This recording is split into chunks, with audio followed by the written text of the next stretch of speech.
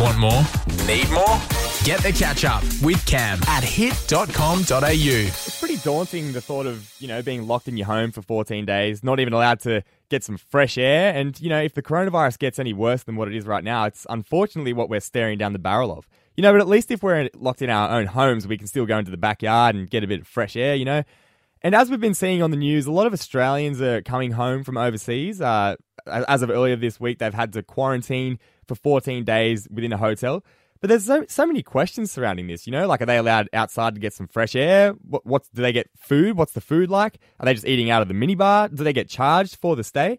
So I asked around a few friends to see if they knew anyone who was being quarantined because, I was pretty fascinated to find out some answers to all these questions that I had. And I was put in touch with a girl named Cody Mathews, who's from Wollongong in New South Wales.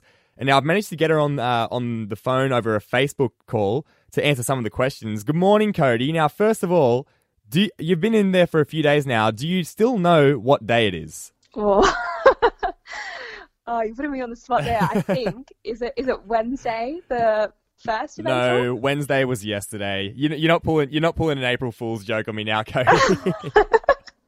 Look, I'm battling different time zones. I don't know what time it is, what day it is. So. Yeah. How long have you been in the hotel for? So this is day 3. Day 3. I know right. that. Yeah, right.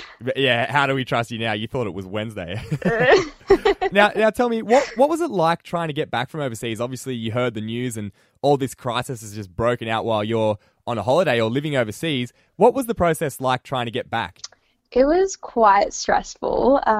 Obviously, the environment at the airport is not the usual excitement going on holidays. So there was all the different rules about social distancing on the plane itself. And then actually landing in Australia and going through medical testing and being escorted by the army and the police. It was really intense. Yeah. So you rock up at the airport in Australia and you've just gone through this like really stressful ordeal. What was it like sort of rocking up and then having the army there escorting you to a hotel? It was very surreal. I think I knew the severity of the situation, but seeing that really was impactful for me. And then arriving at the hotel and having the army and police basically just trying to get you pushed into the hotel room so they can get the next load of people in. Yeah, right. It sounds like something out of a movie, doesn't it? It's so surreal. It really like does. Said. It's hard to believe that this is reality. Yeah. So now you're stuck up in a hotel essentially. So what sort of allowances or privileges do you get? Are you allowed out to sort of get fresh air or? No, so I didn't really know what the situation was going to be when I was on the bus coming to the hotel, and I don't think many of the police officers or anything really knew because it's all quite fresh. They're trying to figure it out too. But... Yeah, so you're on the bus heading to the hotel, and it's like you try to ask people for information, and they don't even know to tell you what's going on. Yeah, it just said that we could go anywhere in the state, and that's all the information that we got. So yeah, we got to the hotel, and we were told that we wouldn't be able to leave the room under any circumstances at all. So we can't get any fresh air, go outside. I do have a window. It doesn't open, but it's nice to just be able to see outside.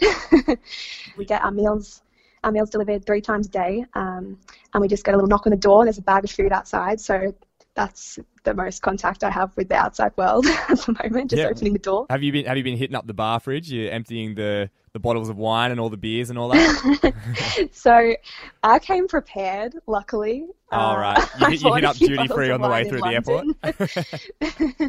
Don't think there's enough wine in the world to get through this situation. But it's terrible. So, yeah, so besides drinking all the wine in the world, how are you keeping yourself busy? And how do you plan to keep yourself busy over the next sort of 11 days? That's the ultimate question, isn't it? The $1 million question. I'm trying to just create a little bit of a routine for myself. So trying to do exercise in here. There's enough space in this room to do a bit of exercise. So yeah, how big is the hotel room you're staying in? My one's not too bad. There's enough space for a desk, a big bed, and there's like a little bit of space to do some exercise, walk around. But I've seen some people have it a lot worse. Yeah. So yeah. Well, this isn't too bad. Yeah, I think you've got a bit of a challenge ahead of you for the next 11 days, but I think you're going to be all right. Sounds like you're doing well with all the wine in the world anyway. Cody, thanks heaps for joining us this morning. Oh, no problem. Thanks for chatting with me. Want more? Need more? Get the catch up with Cam at hit.com.au.